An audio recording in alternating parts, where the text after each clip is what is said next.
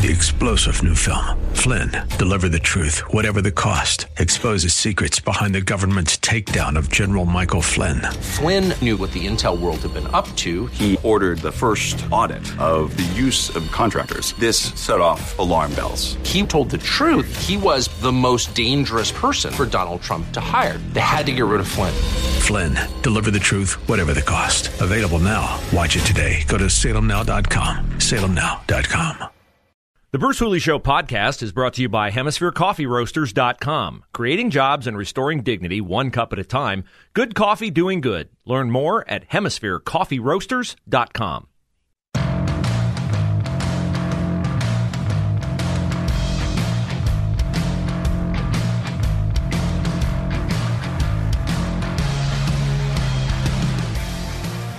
Well, there still are more questions than answers on the Uvalde, Texas school shooting, and the questions as they are answered and the statements as they are made, I think, reflect the character of some people, some in a good way, some in a bad way. We'll discuss today at the start of a Thursday edition of the Bruce Hooley Show. Glad to have you along. Invite your participation. Our number is 844-TALK-989, 844-TALK-989. We greet our listeners in Western Ohio on 94.5 The Answer, in Dayton, and Central Ohio on 98.9 The Answer.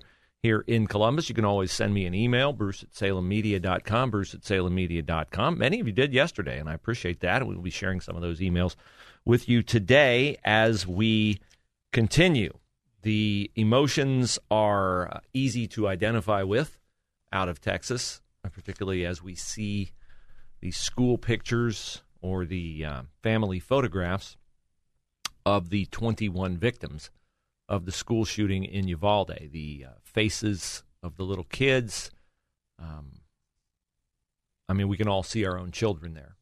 We've all taken those photographs. Those of us who have kids older than that now, we remember anew the innocence of young people at that age, and it magnifies the tragedy in our minds. Not, of course, to the extent of those who have suffered the loss, but it's certainly one that we can identify with. And so we want answers. And the immediate, insatiable quest for answers on matters like this oftentimes, in the heat of the moment, lead to information that later proves not to have been accurate, because we don't have or take or want to take time in this culture today to wait for a measured reckoning of what happens. And so the initial death toll totals are wrong, and the initial stories prove some of them to be wrong. And now we have reports that in Texas, the police may have not gone into the school fast enough for some of the parents who were outside, understandably, beyond themselves, wondering about the safety of their children in the elementary school. I would just say that even a day and a half after the event, it would be a wise decision to wait a bit longer for an honest reckoning of what happened. If the police waited too long to go in, they should be held accountable for that. But it's also entirely possible, as the Associated Press is running with, reports that, well, the parents were begging the police to go in. They were thinking of going in as a vigilante force themselves to save their kids. It's entirely possible that the shooter had already been killed by the Border Patrol agent at the time. Let's just think through this in a plausible way. Number one, let's say the reports out of Texas are such that the shooter was alive. He was in the classroom with the kids. What is known from the video that is making its rounds on social media is that there's no gunfire heard in the video. Okay, so what can we deduce from that? That the shooter was not firing killing people in the school, and the cops were waiting outside, waiting to go in. That we know. We would have heard the gunfire. So there are no gunshots heard on this video that is going around. Yet, paired with that video is the description that the parents were becoming increasingly agitated because the cops wouldn't go in.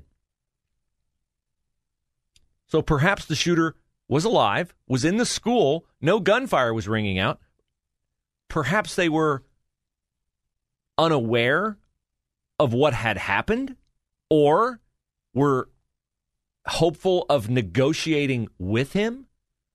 I'm not trying to invent scenarios to exonerate police. I'm trying to introduce scenarios where what one fact or one report might suggest may in fact be something that we are jumping to conclusions about. And the danger in doing that is that we lock in an opinion, a viewpoint on something that will prejudice us toward police, toward political officials, whatever. So I think information is key. And it's also possible that the parents were waiting outside for 40 minutes. And this is a horrific possibility, but I think an altogether reasonable possibility is that during that 40-minute wait, there is understandably investigative work that must be done.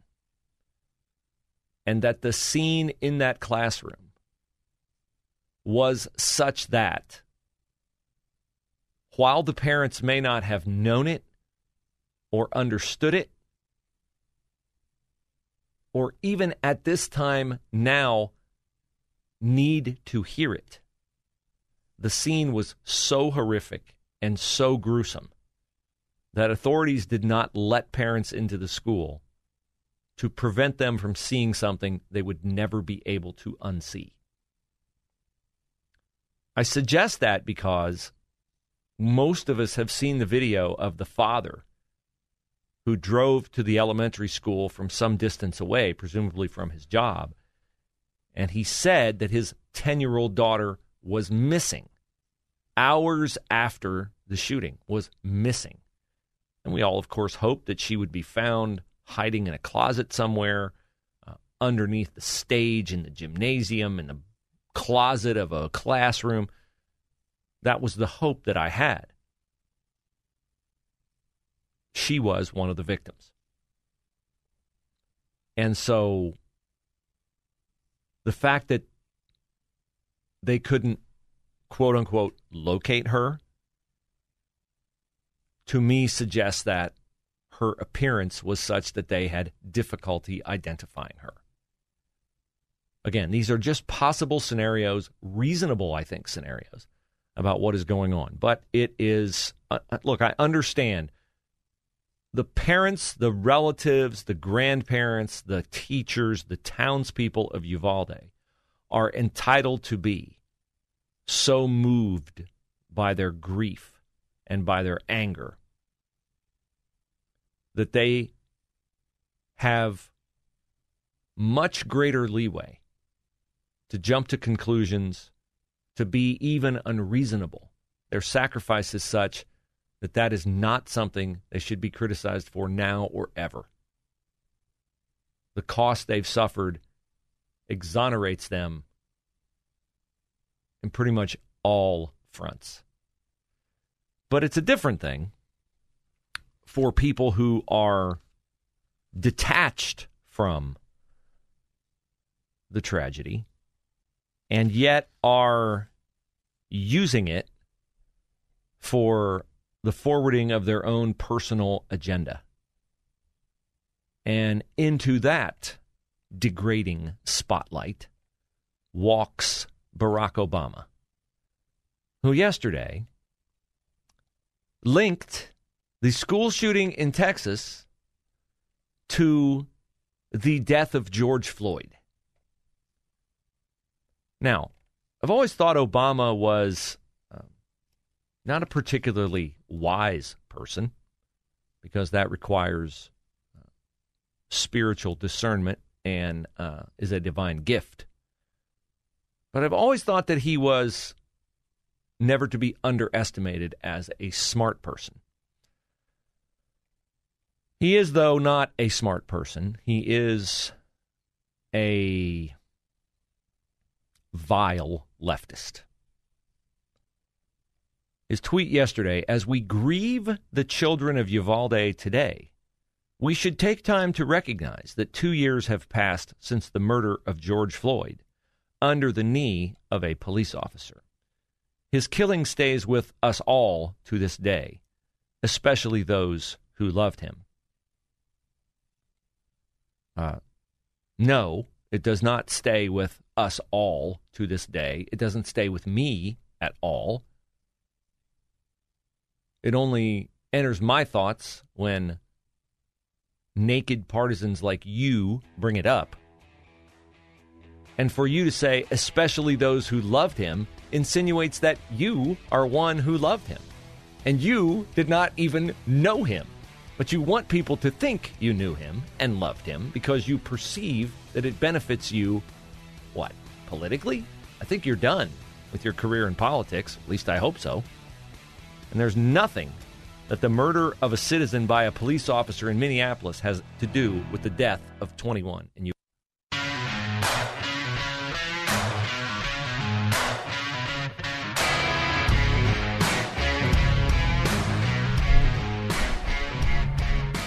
Bruce Hooley Show on The Answer.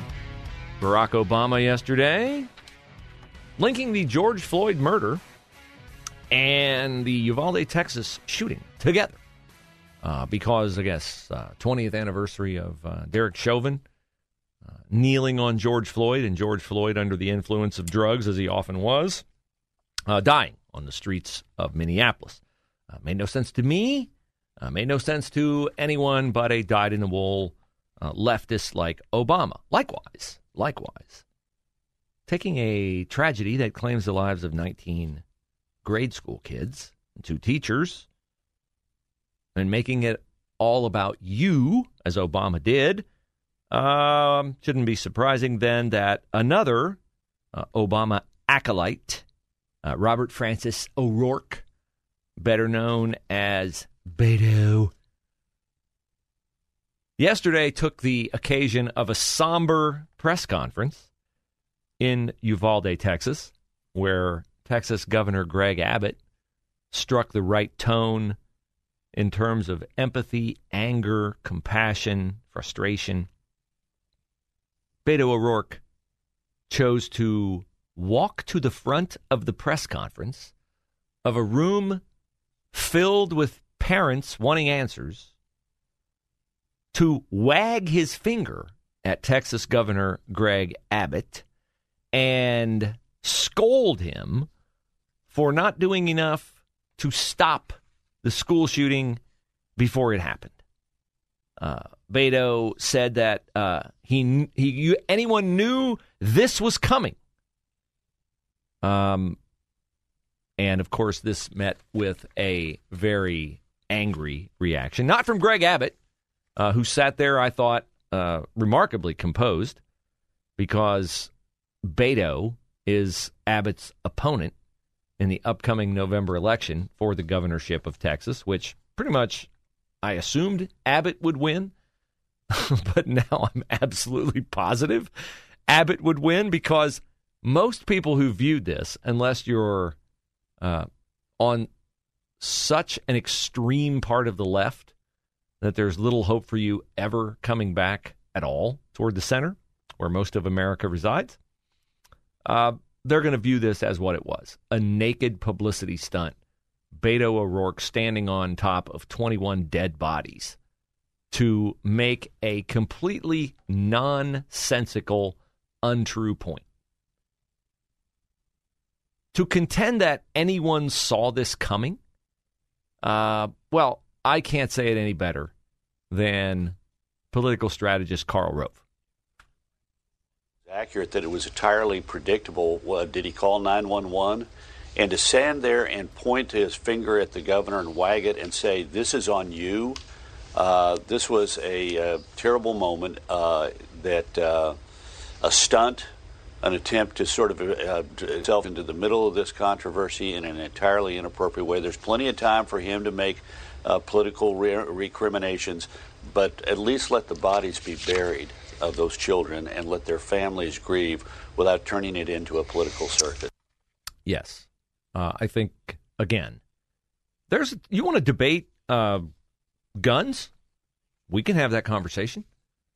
I will listen to that. I honestly can't say that I'm as foursquare behind the idea that a semi-automatic rifle is something that everyone in America ought to be able to buy who doesn't have a felony conviction or, hasn't been subjected to a red flag law. But I'm not going to just willy-nilly accept it. And let me just say one of the stupidest things that has been said so far, not surprisingly, was said by Joe Biden, where I'll let you hear it in his own vapid words. The idea that an 18-year-old kid can walk into a gun store and buy 2 assault weapons is just wrong. Why? Why is that wrong? Why is it wrong? Because he's going to walk into a school and kill 21 people? Do you expect the gun store owner to know that? If he's 18 years and 10 days old, is he mature enough to do that? Tell me where the cutoff point is. When you know that somebody is safe to do whatever we allow people to do at whatever age we allow them to do it. I heard someone today say, you can't rent a car in Texas at 18. You can't rent a car in most of America unless you're, under age 24?